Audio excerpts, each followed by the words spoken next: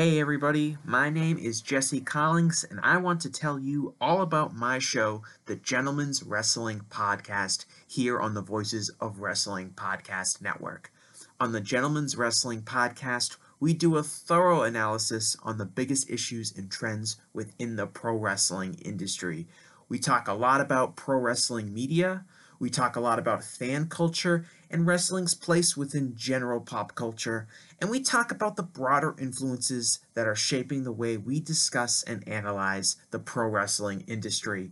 We've had some of the brightest minds in the pro wrestling intelligentsia on the show, including WrestleNomics host Brandon Thurston, both Rich Craich and Joe Lanza from the Flagship Wrestling Podcast, Trevor Dame from the Through the Years podcast, and a whole lot more.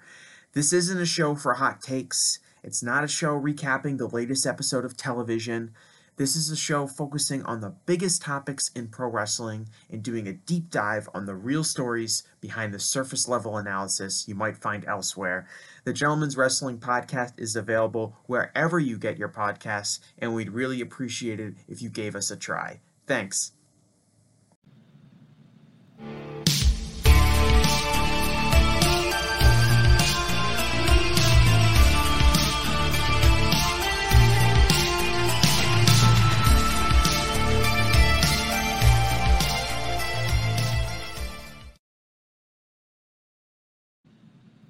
Hey now, it's the Mike and JD show, and I'm your host, Mike Gilbert, and I'm joined this week by a very special guest. He comes to us from SE Scoops. He's a BJ Bethel, friend of the show. BJ's been on a few times. JD is on assignment. So what's going on, BJ? How you doing? I'm doing all right. Thanks for having me on. I'm honored to replace JD. I'm guessing because I was the only two-letter word first guy you could come up with, but yeah, I'll try to fill his shoes as best as I can. Yeah, all you have to do is just get really grumpy and salty, and then I think you got most of it down. I got that down. Yeah.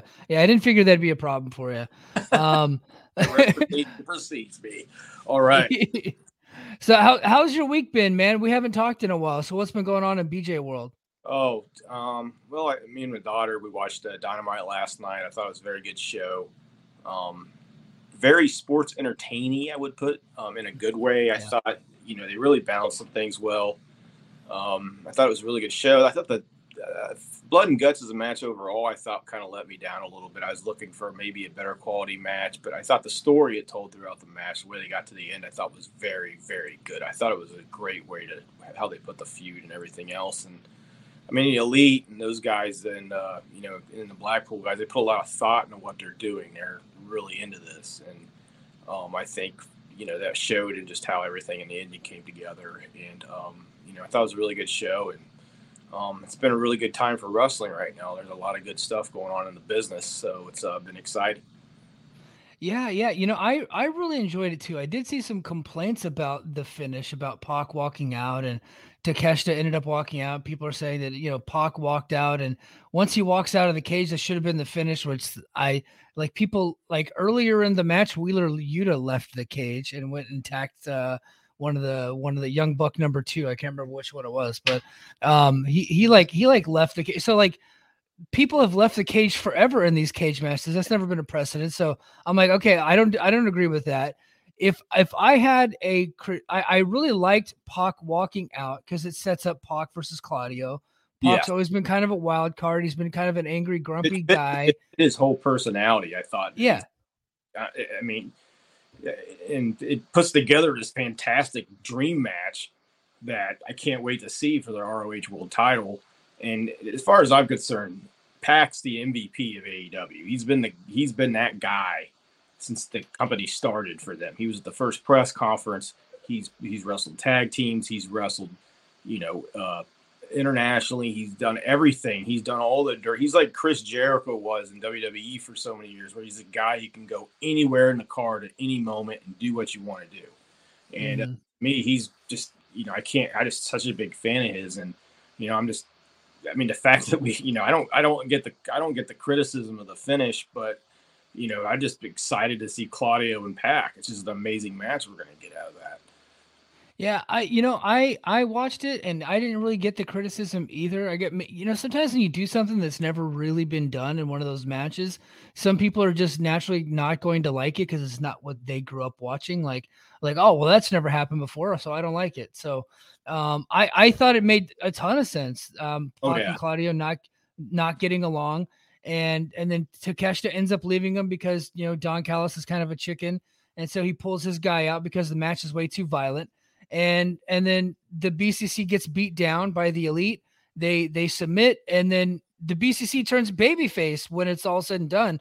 Like, if you think about it, and then of course they show after cameras are off the air, they actually ended up shaking hands. So I'm just like, I think they definitely did turn babyface there, and I'm like, you have all these different little sub stories that come out of that match.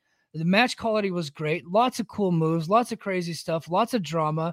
If there was one thing that I didn't like, I don't like the broken glass. That for me broke, and I didn't really like the bed of nails because I think Brian Alvarez said it on his show. As soon as I saw it, I was like, oh, that's the old carnival trick. Like, that doesn't actually do anything to you unless you're Kenny Omega, and then he accidentally gets his leg sliced by accident. But when you slam somebody on the nails because they're so close together, it doesn't actually do anything. It's just more visually. So I'm not a fan of the bed of nails. I'm not a fan of the broken glass. But that didn't really deter me from thinking it was one of my favorite matches of the year. I really, really enjoyed it. I mean, I should say I did enjoy the match quite a bit. I think as far as like my expectations for it, I'm not into the hardcore stuff as much as other people. That's a big reason why. But I thought storyline wise, I thought it was great. I've seen complaints that people thought it was too complicated. Pac's reasons for leaving, and then, all this other stuff that kind of intertwined. And, you got, Mox looking out for Yuta, and having to throw in the towel, it was like that Rocky IV moment. To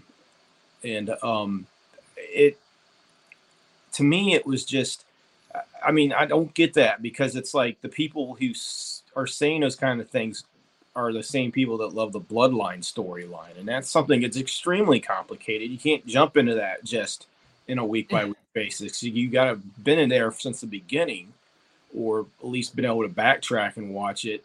And to me, it's not fair criticism of the match. Yeah. Yeah. To me, the greatest thing was the storyline. It's like it tells all these huge things. You got the Ibushi and Omega and the Bucks together for the first time since 2018. You got all this amazing stuff happening in there. You got it's the storylines. You got Takeshita and Callis, their own little story. Everybody worked in there really great. Pac comes out kind of a baby face where he's just like I don't like you guys. I'm leaving it. He's kind of always, like you said, he's the wild card. Everybody's played to their story. And I think those little things, it's the things that get in the back of your mind, you don't really notice. And then they come together in one place. And to me, it really hit all the marks in that point, which is the storyline wise. I thought it was great. I thought it was very remarkably told. And a lot of the stuff the Elite's involved in, it's really, really tight and told well. It makes sense once you get to the end of it. And to me, that's what that match meant. And at the ending was everything made a lot of sense, and it was really good, I thought. Yeah. I honestly, I'm trying to understand like a good reason for someone to criticize, and I'm just not seeing it. And maybe it's just one of those things where because like I watch wrestling critically, I really do. And so I watched this match critically, and coming away from it, I was just like, I just don't see the criticism here. I thought this whole thing was awesome. It was a ton of fun. I always like the blood and guts matches. And I did see somebody on, I think it was Brian Solomon on Twitter saying, this is rich coming from him, by the way, the guy that wrote the Sheik book, right? A huge fan of the Sheik, saying he didn't like the fact that weapons are being introduced into the match. I'm just like, brother, because he grew up with war games. Sheik. Okay. Yeah. Well, because he grew up with war games and they didn't do that in war games, but this is blood and guts, right? It's war games, but with the weapons, right? It's like TNA had their lethal lockdown, right? Where the cage would close and then they had the weapons around the cage. Well, this match, the weapons are allowed the entire time, right? And they have the 2 rings, unlike lethal lockdown. So they've taken the concept, they've made it their own. and it's essentially a team style death match. Is a bit strong, but it's blood and guts. I can't describe it other than that. And I thought that everything they did fit the match. I mean, I'm not a huge fan of hardcore matches. I thought it had a little too much hardcore for my taste, but there were some great moments and some really good wrestling in it. I mean, obviously, Kota Ibushi's still rusty from, his, I don't know if he's ever going to recover from the shoulder injury he's had, but, but to me, I thought it did everything well. I thought the one thing that was really just impressive to me was the spot with Pac and Omega on the table with this double stomp coming off the top of the cage and the hanging off of it, and just the strength it takes, the focus, and the trust you got to have. To me, that was probably the most impressive cage spot I've ever seen. Maybe since my favorite cage spot, the one I always thought was the most impressive, and I tweeted this last night, was Steve Williams in one of the War Games matches. Pressed Terry Gordy 10 times into the top of the War Game, like back in '88 or '89. So I've never seen anything like that. I mean, Gordy was well over 300 pounds. It was just one of the most amazing physical things I'd ever seen. Last night, Pac topped it. Being able to climb over like that, land that move like he did just so well.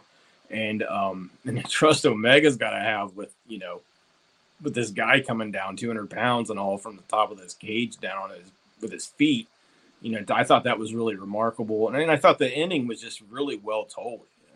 It was just very, very, I think camera work could have been a lot better in some areas of it, but I thought it was just a very, very well told story to end the match.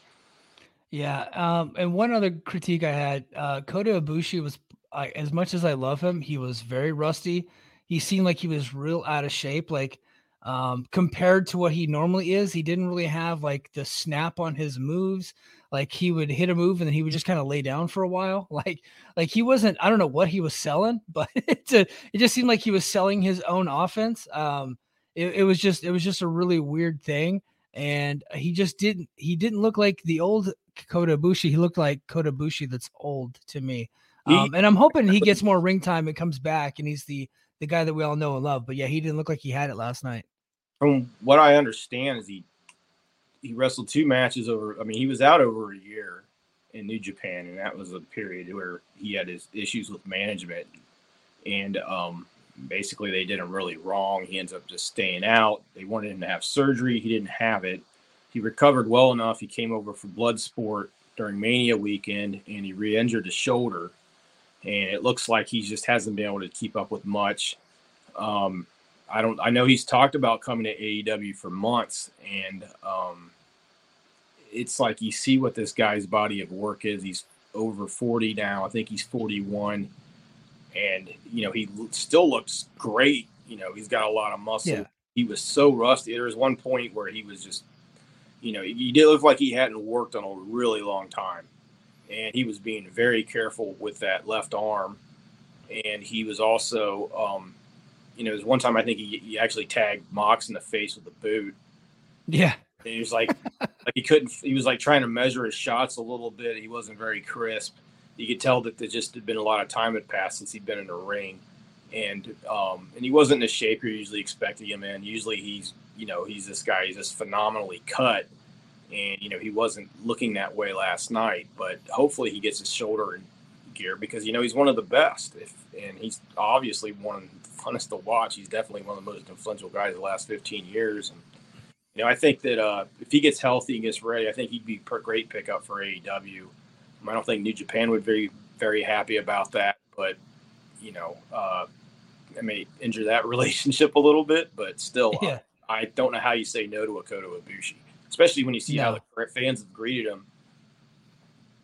Yeah, and it puts a damper on that criticism from all the mouth breathers. There's like, what is bringing in a Japanese guy going to do for ratings and going to do for ticket sales? Well, brothers, whenever that man came out there in Boston, which very likely Kota Ibushi's never even been to Boston, the Boston crowd exploded when he came out there. Like he is very much known to this audience, and that's what's important. He is known to this hardcore AEW audience, and those are the ones that are fueling the ship, right? That are buying all the pay-per-views, that are spending all the money to go to these shows. he will absolutely work for this AEW audience. And yeah, if they have an opportunity to pick him up, I hope they do.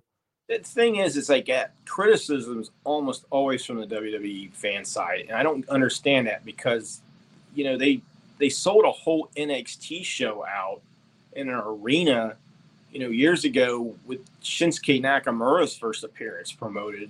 Mm-hmm. Sami Zayn. It's like I don't understand why people. It's like this isn't the same. This isn't the 1980s or the 1990s anymore. The world's a lot smaller. I mean, you go on YouTube, you can see wrestlers that and from places on the earth that you never would have seen before. And you don't have to just be a crazy tape trader or or reading the Observer every week to see these guys. I mean, you can just go on your Twitter feed and see them. So I think it's just sour grapes on a lot of people's attitudes. It's not realistic at all. I mean, look at the ovations Okada's got. I mean, that's just such an old trope. And it's unfortunate, but some people are going to throw it around. They don't like it when AEW does well. They hit a really good rating last night, and it's just people are going to complain about them no matter what, and which is fine. He's like, if you don't like it, if it makes miserable people miserable, then that makes me a little bit happy. So yeah. So after Blood and Guts was over, after AEW went off the air, and before Rampage started the tape, the Elite and the BCC, they shook hands. So this was like only in front of the live crowd. They shook hands and hugged and whatever. Seems like that beef has been squashed, which I like the way they did it. And then after that, Kenny Omega took the mic and he was thanking the audience and yada, yada, yada. And then he said something very interesting. And I want to get your take on this. He said that he made it very clear that he will follow the Young Bucks and the Elite wherever they go next. He said it was something to that effect. There's an actual transcript out there. I apologize. I didn't actually have the full transcript in front of me, but it was something to that effect. And it made me think that he is teasing a potential Elite leaving AEW. I think it's a possibility. A lot of people, I mean, everybody's seen in the wrestling media has reported that they believe the Elite's going to extend their contracts there. I think it's probably more likely since Vince McMahon came back. But at the same time, I also believe that, issues they've had with the company, issues they've had with, online and social media, also this huge payday they could potentially get from WWE is going to maybe sway them a little bit. I've been a little bit more skeptical that they'll re-sign just because I think at some point they're going to see the money from WWE, and I don't think Tony values them like he did. Yeah. I don't think that's the right attitude to have. CM Punk's great, but he's on borrowed time. And you can say the same thing about Omega and the Bucks, but they're a little bit younger, and they have an established track record of being able to contribute outside of just being, guys in the ring and on the microphone, and they're just the brand of the whole company's based on them. And I think that would just be a gigantic mistake. I think it'd be a nearly fatal mistake for Tony Khan to do that, to let them get away. But I think, I don't know. What I've been told is that I don't know if they've signed or extended yet. It's been real quiet. These kind of things tend to be that way when Tony Khan's dealing with them. But it wouldn't surprise me if they left. It wouldn't surprise me if they stayed. I honestly think the better chances for them staying, just because I don't think they would want to work for Vince McMahon at this point. Yeah. And so I think I've been kind of like 50-50, but that might sound like a cop out. So I'm going to say 51-49 that they stay. I think it's more likely, that they stay. However, I think since the CM Punk drama started last year, and since CM Punk has now come back, he's back into the fold. He's doing his stuff on Collision. I think it's only a matter of time before you start seeing CM Punk more often on Dynamite. I just get the feeling because Turner's going to want their top star, and he is their top star, by the way. Turner's going to want their most popular guy on their more popular program to drive those numbers up. I just get the feeling that's what's going to happen eventually. I think it makes sense for them. Like now would be the time to go. The unfortunate part, and this is actually a good thing, and Dave talked about this on his show, and we've been covering the MLW lawsuit at WWE. That lawsuit is kind of preventing them from being able to talk to WWE like they would have in the past, which it would have been illegal in the past too. But they don't really know what they're getting into. So I'm thinking they need to at least, if I were them, unless they get like this blowaway offer that they can't refuse from AEW, I would at least let the deals run out so that way you can even talk to the other side just to see what they got going on, right? Athletes do it all the time in legitimate sports, right? Like they will wait for their contract to expire and then they'll hit that free agency period and they kind of will have like, they'll know what their range is. And then once they figure out like exactly what they're worth, and then at that point, then they start really hard negotiating with teams. And then a lot of times they go back to their original team, but they still want to play the field. I think that's what these guys need to do because I feel like they're super, super valuable to AEW. But if WWE gets them, that is a huge blow to the competition. That would be like getting your other teams like starting quarterback and like their top middle linebacker, and a couple of offensive linemen from their team and putting them onto your team. And now you got to play each other twice a year in the division, right? Like that is such a huge deal to me. They might not be the biggest draws in AEW, but they're the lifeblood of that company. Like there is no company without these guys. I think it's hugely important for AEW to re-sign them. But I do know that Tony Khan, if he had to pick between Punk and the Elite, he's going with Punk. I know that. Yeah, and that's a mistake on his part. But, pay-per-view buys-wise, Punk is definitely the guy who kind of elevated him as far as pay-per-view buys go. But also I think that people kind of underestimate what draws the Elite are. I think if you look at what they've been able to do, even since the Ring of Honor, New Japan, they made it possible for New Japan to sell arenas out here. Ring of Honor was able to do the biggest crowds in its history here because of those guys. They were big enough. Those 4 or 5 guys, along with Cody, were big enough to help, to get a number 2 company in the business. They created this whole atmosphere. I don't think you can. That to me is a lot bigger than being a pay-per-view draw. Being able to change the atmosphere of the business to me is such a bigger deal than just what traditional wrestlers have been able to do. And to me, that makes them even more valuable in the marketplace. I think also, in a pro WWE look, they haven't been there. There's a lot of great matchups for them there. And I think, right, I think they push this. I think they'd be dumb not to take this past their contracts expiring and seeing what they can get. Because once their contracts expire, that's where things get a little bit interesting. Because then, that's where, kind of like with Cody, I don't think he was ever planning to go to WWE. I don't think he was ever planning to leave AEW. I think they were planning on he was going to work it out, or maybe he goes to Hollywood if it gets bad enough. But it was just they did the old school grit negotiation technique with Cody, which is they just kept giving him more offers. They just wouldn't say no. They kept coming back, and he ended up with this remarkable deal. And if they match something like that, I don't know how you say no to that. Look how well it's worked out for Cody. He's got to keep his music, his look. He does a lot of his own creative. He's the top baby face in the company. It's worked out remarkably well for him. I don't know how you don't even entertain that. And I'm not a WWE fan either. It's just not the style of wrestling I grew up liking. I can appreciate the product for what it is, but I don't know how you say no to that if you're the Elite. On the other hand, though, that Vince McMahon's an issue for those guys. I can tell you that.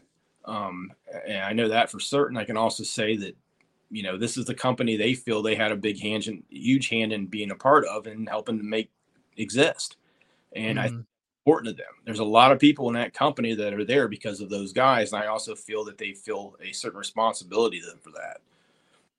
Yeah. So there's so many people that have jobs in AEW because not, and I'm going to say this, and I'm not trying to sound mean, but they got those jobs not because they were qualified for the jobs, but because they had a relationship with the Bucks and with Omega. Yeah. And that's not a bad thing, by the way. I'm all about getting your network. It's just networking. It's about getting your boys jobs. And I'm not even saying that those guys are doing bad jobs. I'm saying they probably weren't even qualified for the jobs when they got them, but they're being kept on, and they might be qualified now. They're very likely doing a great job. Like one of the Young Bucks, his wife is like running the merch department, right? Well, like, or a big part of it. And so, and it's like probably the most qualified person in the company to be running what she does. I mean, she came into that position having more experience than Tony Khan did as a booker or anything else. Dana Massey, she ran the entire Bullet Club and Elite and the Jacksons, Omegas, all their T-shirt and merch operations out of her own living room. Her operation was insane. She came up with a lot of the ideas for the T-shirts. I remember back in the day, I even had people tell me that they believed she was maybe the head of the Bullet Club, as far as American guys were, the Ring of Honor set of guys. And it was true. I mean, just if you look at I know at one point their merch sales were equal to what they were getting from Ring of Honor, which I think was a little over $250,000 a year. That was the biggest contracts Ring of Honor ever getting out. And they were getting more they were getting more equal to that on all those years of that contract from the merch sales. And a lot of that was because of Dana Massey. But you're right, as far as like a lot of the other names that people know about, those guys came to those jobs because it's like, okay, we don't know anybody else. We don't have anybody else. We're going to go with the guys we know. We're going to go with guys we know that are smart. And yeah, they've grown into those positions, but that's networking. That's life. That's the business. And I mean, look at Tony Khan. He wasn't qualified to be a wrestling booker, but he's done a pretty good job of it. Yeah. So sometimes you might. So the word deserve is such a stupid word. I mean, you know what I mean? Because like nobody really deserves certain things in life, right? Sometimes you just get opportunities, right? Yeah. And sometimes you just luck into them. Tony Khan's a guy that was born on third base, right? But look what he's done with what he's been given, right? And and I think that is admirable. Vince McMahon, also a guy. Third base is probably strong. Second base, probably. Let's just go ahead and say he was born at second base, running towards third base, with his dad being a wrestling promoter, right? In the biggest market. I think Vince McMahon was running. I think he was born running towards home when a pass ball went past the catcher. But I'm just saying his dad wasn't a billionaire like Tony Khan's dad. So I'm just saying, like, but he probably didn't have the same amount of advantages, but to make it in wrestling business, he had the biggest advantage because he was taking over a company that had been around for ages, that he was like a third generation promoter. You know what I mean? So, and look at what he's done with the opportunity that he was given. I'm not saying that's a bad thing. I think that's okay. And I think that the guys that got their jobs because they had friends in AEW have seemingly done very good. I'm sure some of them didn't do very good, and I'm sure some of them are either probably not there or they're not still in those same positions. That happens, but there's a lot of people that are there because they were friends with the Young Bucks, so they got jobs because of the Young Bucks. Yeah. I feel like the Young Bucks, it could be a potential that they feel an obligation to those people. If I leave, those guys don't have protection anymore. Right. And my wife doesn't have protection anymore. My wife could be on the chopping block. So now what happens if we go, do all these people get hired by WWE? Well, that's not the way WWE operates. WWE, they're not going to hire your stooges. They just aren't. They want you, they want your brand, but the folks that you bring around you is not going to come with you. Well, from what I understand is that their AEW deal right now is at least with the Bucks and with, Kenny Omega, I know their AEW deal, they're retired. They're good. The next deal is about, and this is how somebody backstage put it to me, their next deal is about taking care of their kids. All their colleges paid off and their retirement paid off. So that's what they're looking at. And I think they're also looking for, they want to cement their place in wrestling history. I think they already done that 10 times over. But I also think that they're probably looking for some new matchups, something a little different. But the thing is, they can also have that in AEW. I mean, there's one thing Tony Khan has been able to do is he'll go out and get the guys he wants, and he's also changed things up dramatically, sometimes from show to show if he feels the need. That won't be as pliable in WWE. I think it's going to be an interesting choice. And I think a lot of the future of the business rides on what these guys decide to do. And if I were them, there's no way in heck I'd sign any deal to extend the contract before they become free agents. I'd want to hear everything that they're going to get thrown at them. And who knows? There may be a billionaire sitting out there somewhere who wants to jump into this. So you know what I mean? So I was, and I'm not saying Freddie Prinze Jr., but let's just say Freddie Prinze Jr., right? Because he's a guy, not a billionaire, but he's a guy that probably has access to wealth, right? Yeah. Famous guy. His dad was super famous. His dad, I just watched if you guys have Paramount Plus, they Showtime and Paramount Plus are the same now. And so I watched a documentary on the Comedy Store, and they did a deep dive into Freddie Prinze. And I was like, and I knew about Freddie Prinze, but I didn't really know just how famous he really was in the 70s. Guy was incredibly famous and a big time stand-up comedian. And so he's like, that Freddie Prinze Jr., he's super famous, got access to all his wealth. His wife is Sarah Michelle Gellar, Buffy the Vampire Slayer. So he's been saying he's going to start his own promotion. Now, this is not going to happen, but I'm like, maybe there could be another guy like a Tony Khan out there or like a Freddie Prinze. It's like, hey, I got some scratch. You got all of the elite coming due at the same time. Oh, and guess what? In January or February, Will Ospreay's contract is due. Oh, guess what? Drew McIntyre's contract's coming up due. Yeah. Who else in WWE's got a contract coming up? Oh, and then in Impact, their contracts are only 6 months at a time. I could take half that promotion by the end of the year. Right. Yeah. And then you really got something. Yeah.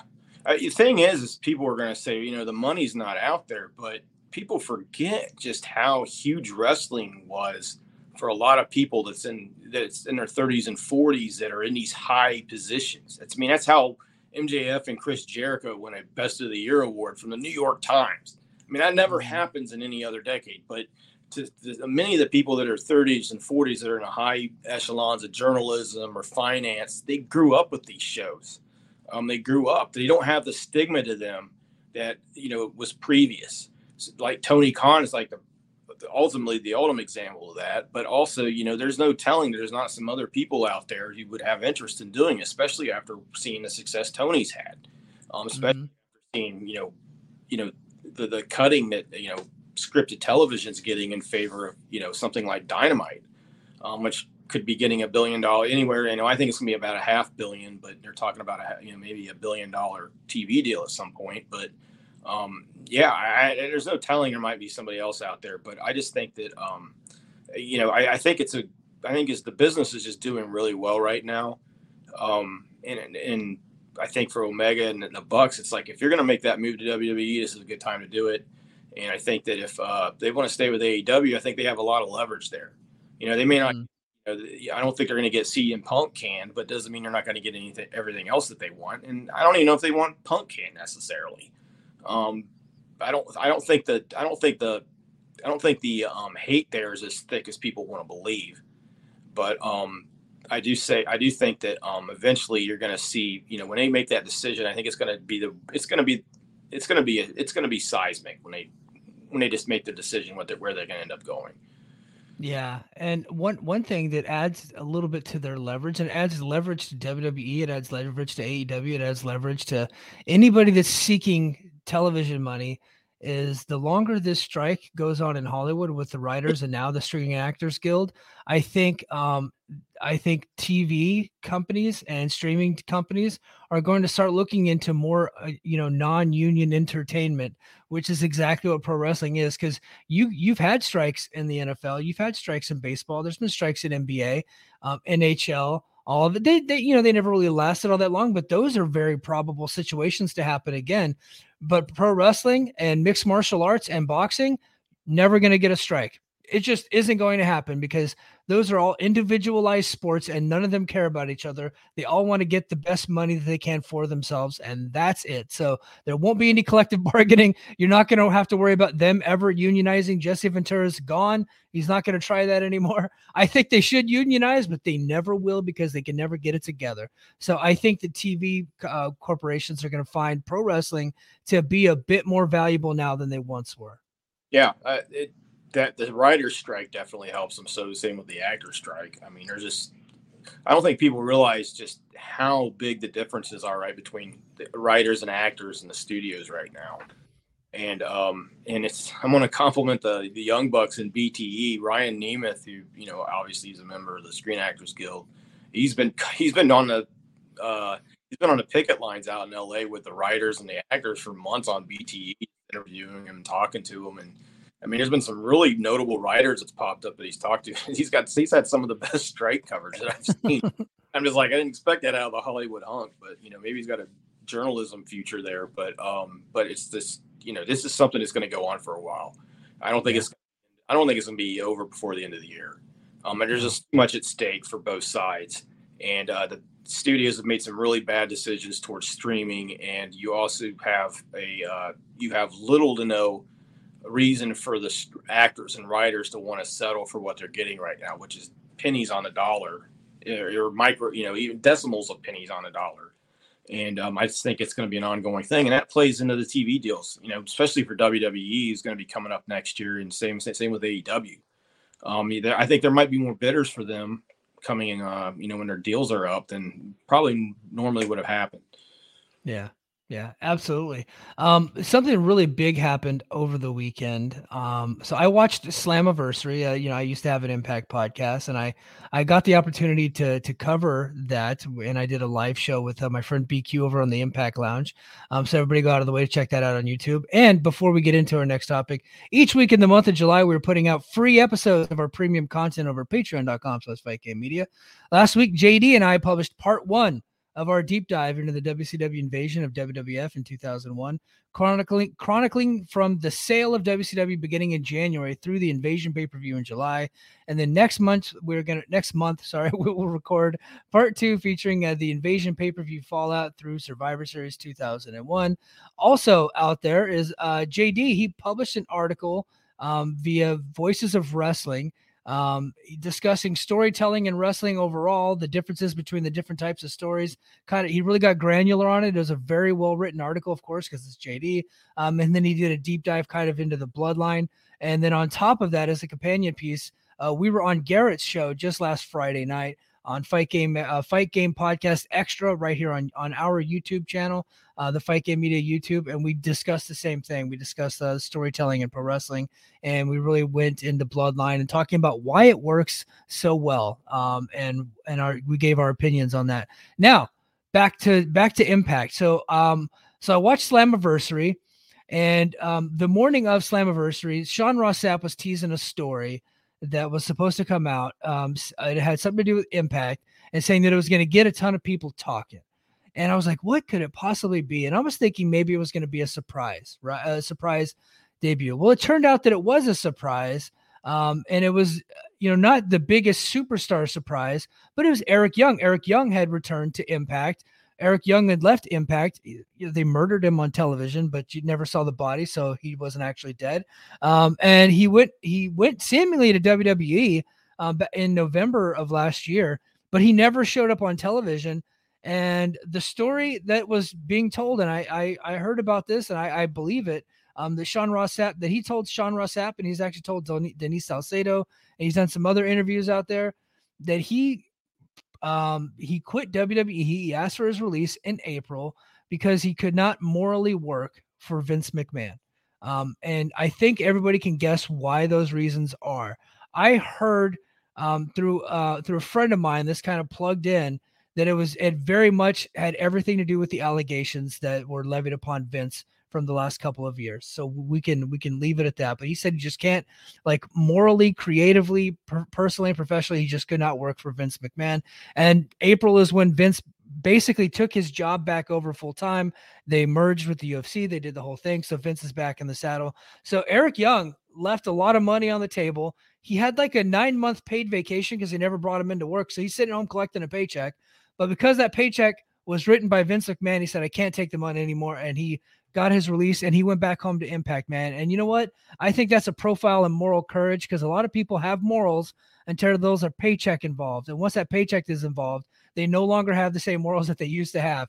A lot of times people are confronted with, what's more important to me, money or dignity? And a lot of times they choose money. Well, Eric Young chose dignity this time, and I got to praise him for that. So kudos to Eric Young. Yeah, I was surprised that he, being somebody that really covered the old school, early, late 90s, early 2000s side of the business, and, he was brought up to speed by a lot of guys who wrestled in the 60s and 70s and the 80s. I mean, this was not a decision you would have ever seen I mean, they wouldn't have cared about, the character of the company or anything like that. And I think it's really refreshing to see what Eric did. I mean, the allegations that are relatively to Vince is the stuff he's paid millions and millions of dollars for to settle in courtrooms and things like that. And it's also cost him a lot of free agent talent.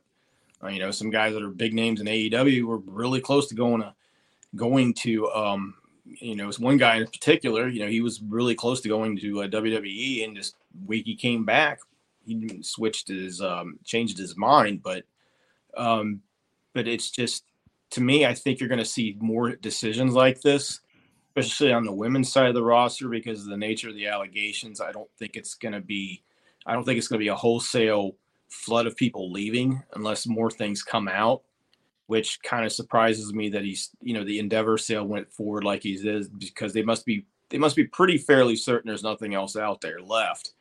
But I do think that you might see some women leave on the women's side. I don't know, but I don't think it's going to be a wholesale, everyone's gone. You open the doors and it's like, it's like the AWA back in '83. There's somebody left. But I think it's going to be an impact there. I think it's something that it's going to be something Vince is going to have to deal with. I also think this tells you a lot about the current generation of wrestlers, what Eric Young did. I don't think he's not the only guy thinking like this. And I think for him to make this decision, especially after it seemingly is cooled off, you don't hear people talking about this story like they did. I think it says a lot about him as an individual, and I'm glad he made that decision for himself. I'm glad he did it. I can also understand why some people wouldn't. You got to live, and you got to eat, and you got to have. And there's only two big companies in the world right now, and you're not guaranteed success jumping from one to the other. And so to make that kind of decision, I think is very admirable.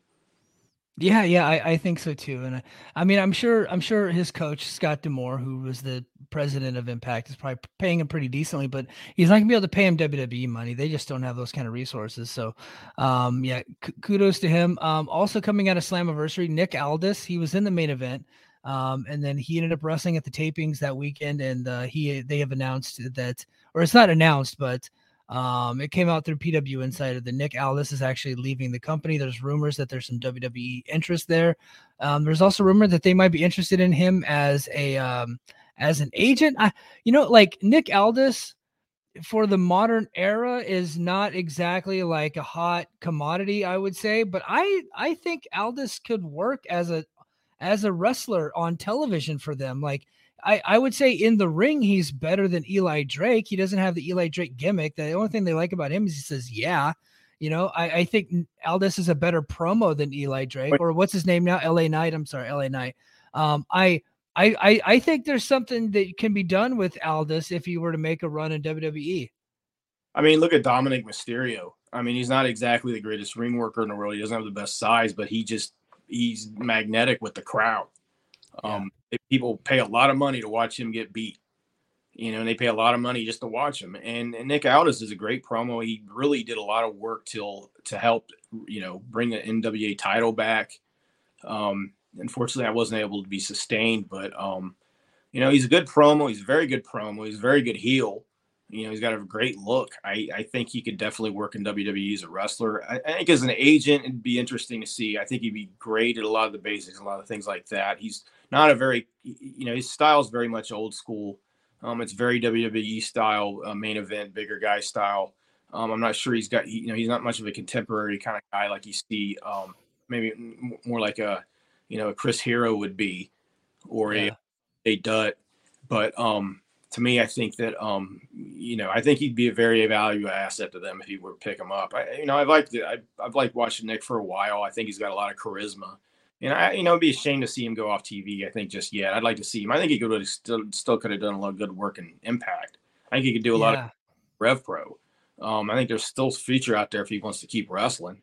But some of these guys are getting up there. It's like, how much longer is Ibushi going to want to do this? How much longer does Omega want to do this? How much longer is, a lot of guys. And, maybe for him, he's going to hit that point. But, he'd definitely be an asset to WWE. I think either backstage or, I think I could see him as being a guy in NXT. He's kind of an upper mid card who could really, bring the heel heat when he needs to and be a good guy who can, fill a few roles there. Yeah. His only value to Impact I felt was going to be as the world champion, as the heel world champion, and trading that title back and forth as one of the top guys. I just don't think they wanted him to be that. They only signed him to a 3-month deal. Yeah. He came in at Rebellion in April, and then he was gone by July. And so I think, and they signed him right as Josh Alexander got hurt. And Josh Alexander ended up returning after that main event. So it kind of tells you why they brought in Nick Aldis, is because Josh Alexander got hurt. So hey, we got a main eventer here who's a free agent. We'll bring him in on a short-term deal. But Alexander had tore his tricep. He's back in 3 or 4 months time frame, which is pretty incredible. That's usually a 6-month healing time. Not only that, he has taken over Scott D'Amore's wrestling school, the Can-Am Dojo, that's produced a ton of guys, the Motor City Machine Guns, not Eric Young, but Bobby Roode, Joe Doring, Kushida went through there. A lot of guys have gone through that. Moose went through that dojo. So he is now the head coach. He is in Windsor full time. He said he's going to be traveling out of Detroit to make it easier for bookers to bring him in, these indie promotions to be able to bring him in. So I think that's a cool deal. And that also tells me that Josh Alexander is probably an Impact lifer going forward. Yeah, I think he's happy there. I think AEW had a lot of interest in him at one point, but he seems to be happy there. I think he likes working with Scott. Obviously, they got a close relationship, but Nick was kind of like the contract's so short and everything. He's kind of like a waiver wire pickup. Like it's like, oh, we need a 5th receiver, we need a 4th receiver. I mean, Nick's probably Nick's is better than that, but he was a good pickup for them for a while. But I think. Or like in baseball, somebody you get right at the trade deadline that's contract's running out at the end of the season, right? You pick them up for the playoffs. Get a 3rd starter for the playoff rotation. Yeah, that was Nick. Yeah. Maybe Nick can make that his career model from now on, being the guy to come in. But I think Alexander's a great talent. I always enjoyed watching him a lot. But I think it's good news that he's be working with the wrestling school and taking that over. I think there's just not I'm really concerned about the future training in the wrestling business.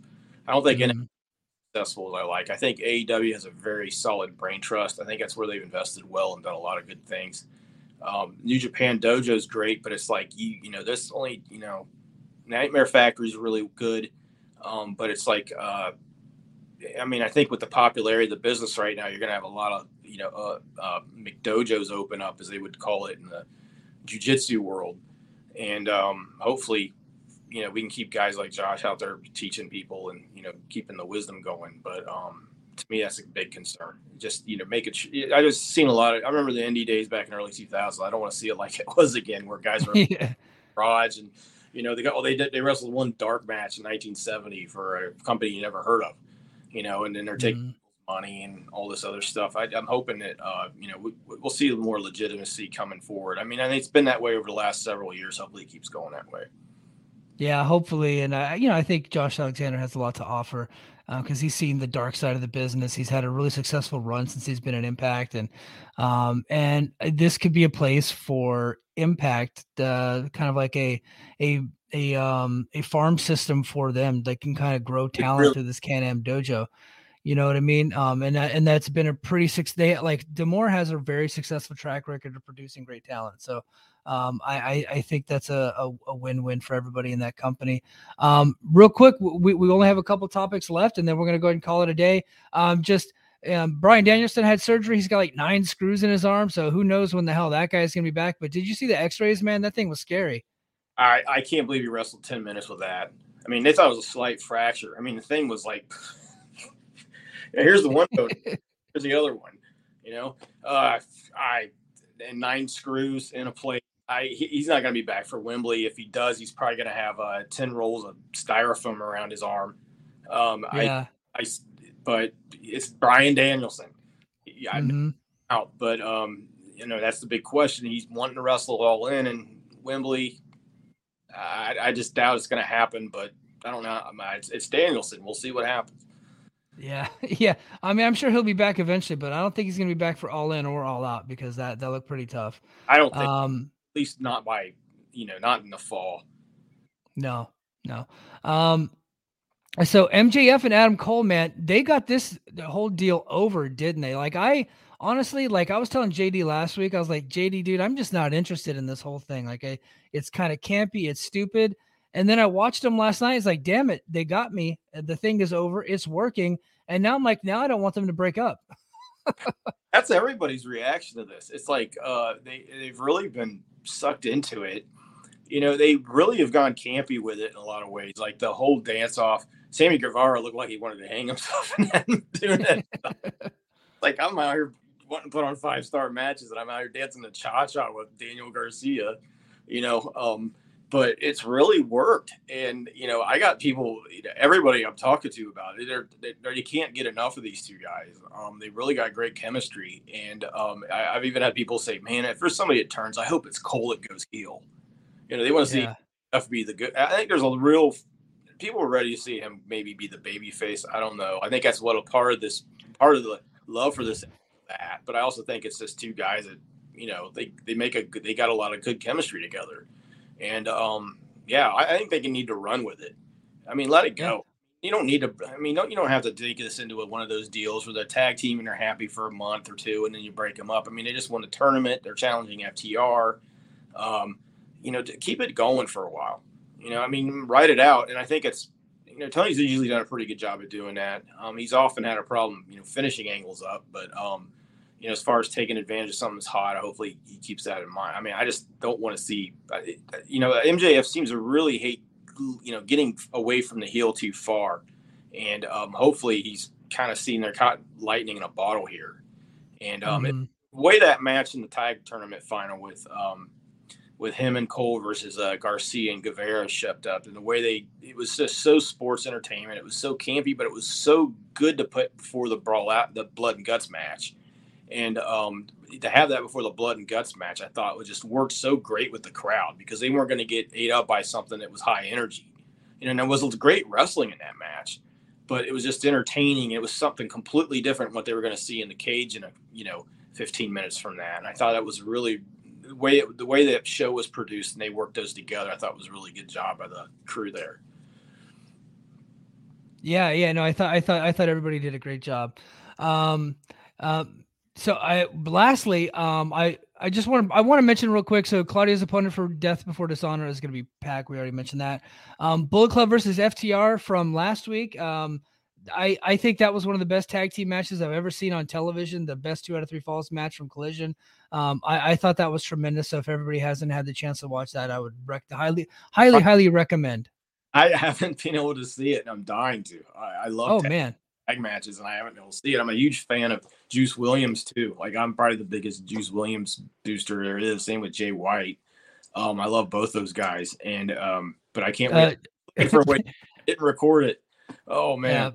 BJ, you're a big fan of Juice Robinson. Juice Robinson would be his name. Juice Robinson. Juice Williams. Quarterback. Yeah, Juice. Yeah. Yeah. Well, Juice, ever since his days with the U.S. title over IWGP, over the IWGP U.S. title, when he got in a good promo streak there when he busted his hand in the match. I mean, the guy just has a lot of charisma, and I thought he's done a lot. I think he's a lot better at his ring work than people give him credit for. And you can tell I've had a lot of concussions in my life because, I can't keep Big Ten quarterbacks from 10 years straight from pro wrestlers. But everything I've heard about the match, it's must watch. I think FTR deserves a lot of credit, man. They've had a roll of just amazing tag matches 6 to 9 months. They're inching close to being my favorite tag team of all time. They really are. They're that freaking good. I love them. So lastly, I just wanted to bring up Dominick Mysterio, Dirty Dom, the demo god.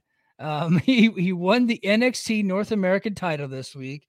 And so when JD's here, we don't talk about ratings anymore because the ratings are fake. We also don't talk about Bruno for anybody that's ever seen that movie, but we don't talk about ratings. But since he's gone, I'm going to talk about the ratings because JD's not here to complain about it. So the episode averaged 746,000 viewers, and it was a 0.21 in the demo.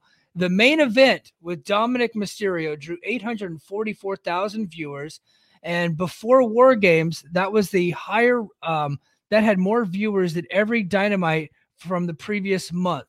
right? The last Dynamite that had actually beat it was Starks versus Jay White that had 845K. So main event Dom, demo god Dom. I always say, I like to say, because he gets people unreasonably upset when you say that Dominic is better than Hook, because for some reason this Hook kid comes out of nowhere, doesn't say a damn thing. He's got this haircut that looks like he's about to start singing "Hey There, Delilah." And then all of a sudden I'm supposed to care about this guy because he plays lacrosse. And he's Taz's kid. Taz, who says hit him into yam bag. I don't care about him. But I think people get unreasonably upset whenever you say Dominic is better than Hook. Well, there's some proof right there that Dominic's better than Hook. I like Hook a lot, mainly because he yeah. He's gonna be pretty good. Yeah. I was in better shape. I did a lot. But I will say this. Rating draws for WWE, I would say the three tops are probably Cody, definitely Roman, Cody, and Dominic. Maybe Dominic above Cody at this point. People love to hate him. I mean, the reactions he got at Mania were insane. It's just, you see what he's done in just a few short years. It's like, if he gets it together in the ring, this is a guy who can, I don't know if it's just, I don't know. It's just, he just hit lightning in the bottom. It's like Suzuki was talking about John Moxley months ago, and he talks about the problem is you got guys that are perfect wrestlers. He goes, the great thing about Moxley is he's a crappy wrestler. He doesn't mean he's bad at it. It's just he's got flaws. He's got humanity. He brings things like that. And Suzuki kind of described himself the same way. And that's kind of what Dominick Mysterio is. He's got a ton of flaws. He's like a human character there. And there's a lot you can relate to. And, you got so many guys that come out. They got the same look. They're been in the gym forever. They can all do a 450 splash and a Phoenix, whatever the hell, the move of the week is off the top rope. The 630 senton, all this stuff, they can do all the cool stuff that, everybody else was doing in PWG 15 years ago. But it's just Dominic's just a raw, very, very relatable character and somebody people love to hate. And to me, it's just, it's watching him. It's been interesting. To me, I think that if he can get it together in a ring, I think he's really got a good future ahead of him. But I don't think he's going to be able to keep this going long term unless he figures this out. Because it's just, I think the expectations of the audience are, you got to be able to go 4 stars or so. They don't even know what 4 stars are, but you can see in a match the way somebody works. Okay, they're keeping up or they're not. And I think that he keeps doing the work, he keeps doing it. The stuff where, he keeps putting it in and realizes he hasn't made it yet. Don't want him to be, if he's not satisfied with himself quite yet, he's got some ways he's got some room to keep really going. And the future for him could be something else. But he's 3rd highest rating draw in WWE right now, maybe even all of wrestling, Yeah, it really is remarkable how far he's come since he debuted a few years ago. Would you pick him over CM Punk to headline a pay-per-view right now, or to headline a TV show on a Wednesday or a Thursday night, or a Wednesday or a Tuesday or a Wednesday? Yeah, I would take Punk. I would take Punk. Yeah, because like you said, I think with Dominic and I'll say to an extent like Jungle Boy and to Hook, I think their respective audiences like to just be a part of what that company is building. Right. And so the audience, the announcers are telling everybody that Hook is cool and you should think he's cool too.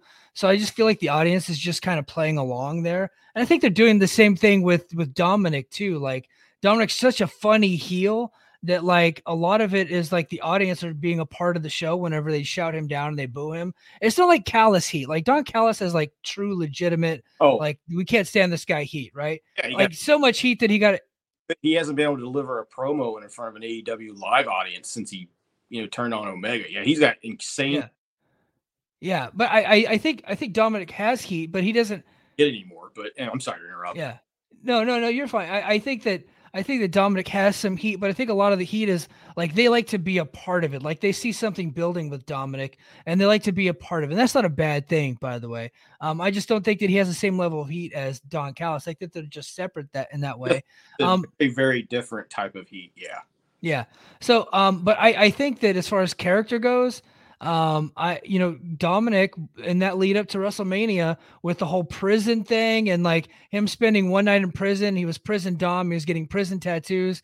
Like I was talking with John Muse and me and him were batting ideas like back and forth. Like I said that at one point Dominic should like use one of those mirrors on a stick and like look out his dressing room door to see if anybody's coming. You know what I mean? Like there were so many things you could have done with that character. It was so funny, so entertaining. I thought he did such a poster on a wall, locker room, and a homemade chess set. Yeah, or if he had like a little bird inside of his pocket, like in Shawshank Redemption, and they also had that in Escape from Alcatraz too, the Eastwood movie back in the 80s. Yeah. So, which Shawshank actually ripped off quite a bit. Honestly, the movie they ripped off quite a bit. But so I felt like they could have done something with that. I just think that the fans, they don't actually hate Dom. They just think that he's a great heel, and that's what he is. He's a really good, fun, entertaining heel. Yeah, a good, fun, modern heel that the people want to come to the arena and boo, and he's done a fantastic job. I don't think he's there as far as being a top like money draw. You know what I mean? But I think that him in NXT is very interesting. I think he needs more reps in the ring, and I think the more he wrestles with guys that are better than him, which is just about everybody in the company on that male side as far as in the ring goes. But that's a good thing. He needs to get those reps. He needs to get that exposure. He needs to get in there and get after it. Yeah, absolutely. I think you're right. I think that's a good spot for him. I do think they need to really take an eye at him and just think, okay, how do we make this guy better, and how do we train him on the road? And a lot of that's kind of what they're doing with Hook right now. He's much greener than people think, and he was basically wrestling at all these AEW house shows. This is one my kids went to. I had to work, and I have to thank my wife for taking the kids when she hates pro wrestling, but Hook wrestled Ethan Page for like 10-15 minutes. Look really green, but Ethan Page has basically been schooling him in these house shows, teaching him how to ways, basically learning in the ring, learning as he goes. He's got a lot of talent. I mean, I have to disagree with Hook. I think a build up with him was just a lot of it just had to do with his team task stuff to do. The quiet guy standing in the corner, he got the douchebag high school jock look. There's much about him. He's got the cool pissy look to him. He's just got there's a lot of things you can just draw from this guy just because based on his look on camera. And I think that, he had a kind of a cult following online, but he's also, I think he's different than Mysterio in that regard too. He hasn't attacked Taz yet, which probably would end up with him getting killed, but turning on, how do you turn on Rey Mysterio? I think that's, they built really well off that. Yeah. No. And I like to just tease the Hook fans, because when he came out and everybody's like, oh my God, put the title on Hook. Hook is the greatest. Hook hasn't even had 40 matches yet. He's been around 2 years. Hasn't even had 40 matches yet. He needs to work independence. He was just like a storyline thing. And because, and couldn't go to school, they needed somebody to hang out with, they just had him on TV. He's an athlete. He knows his judo. He's an amazing athlete. The throws he's doing in that ring are legit. He gets the stuff down. He's going to be somebody they can, run with, but he's just very, very, very green. And he knows that too. That's probably why you saw Jungle Boy taking the FTW belt off of him, just to, keep his heat going. But he's going to be a project for a while. And, but I think that's the smart thing with him. With Dom, it's a little bit more complicated because they got him involved with the stable. They got him involved.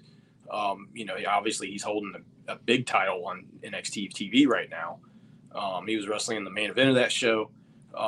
It's a different situation, but it's nice to see guys. It's nice to see the company seeing lightning in a bottle and taking a chance at it when they can. It's 15 years. Even some points in the 90s, you would have never seen this. Guys come out super hot, and then just for no reason, he wouldn't be on TV again for 6 months. And I'm glad to see that, the companies are recognizing, hey, the crowd loves this guy. They hate this guy. We're going to put him out there. And I got another thing about Don Callis. I really got a hand to that guy. I have not, people say there's no, the kill me heat days are over, but he can barely talk in the ring when he gets out there. Just got a legit attack in AAA. The most hated guy I've seen in years in pro wrestling. I mean, everybody knows it's a work now, but man, they still hate the guy. And not in Mexico. Not in Mexico. They don't think it's a work apparently because he got attacked. Yeah. It is apparently down there. It's still the deal. But wow, just an incredible. Callis is a talented talker, and he comes off as the car salesman from hell, and he's put it to good use. Yeah. He definitely is like kind of a smarmy car salesman, and he knows how to play off of that well. He's a super talented guy, and he's done a great job. But hey, BJ, man, what do you got any projects coming out, man? What you got working for SE Scoops that's coming down big? Well, I got one going out soon. We got a Ronda Rousey career retrospective I'm working on. Basically, we're going to look over her wrestling career, also get in a little bit of her Olympic judo career, some of her previous life or life before judo, and how she got into MMA, things like that, and kind of looking over her wrestling kind of her wrestling legacy up to this point. And there's a lot of talk that at SummerSlam she's not coming back. I know she's at least taking a long break. I personally don't think we're going to see her back, but I think her wrestling career speaks better than people have given her credit for. Also, we're going to be looking at with SummerSlam in Detroit. I'm also going to be writing a story on the history of pro wrestling in Detroit. Nice. That area. Big Time Wrestling was out of there. Somebody you mentioned earlier, the Sheik, that was his area. Sabu, Rob Van Dam, they're out of Battle Creek.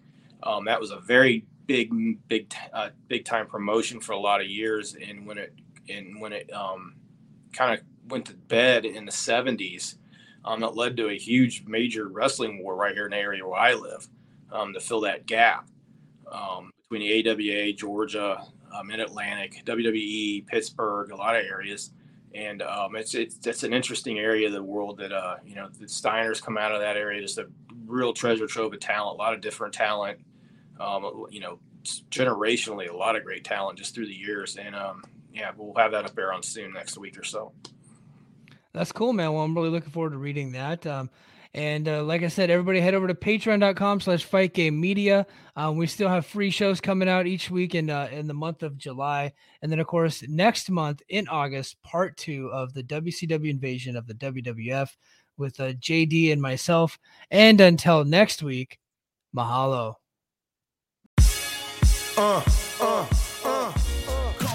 Hey now, it's Mike Gilbert, host of the Mike and JD Show, right here on the Voices of Wrestling Podcasting Network.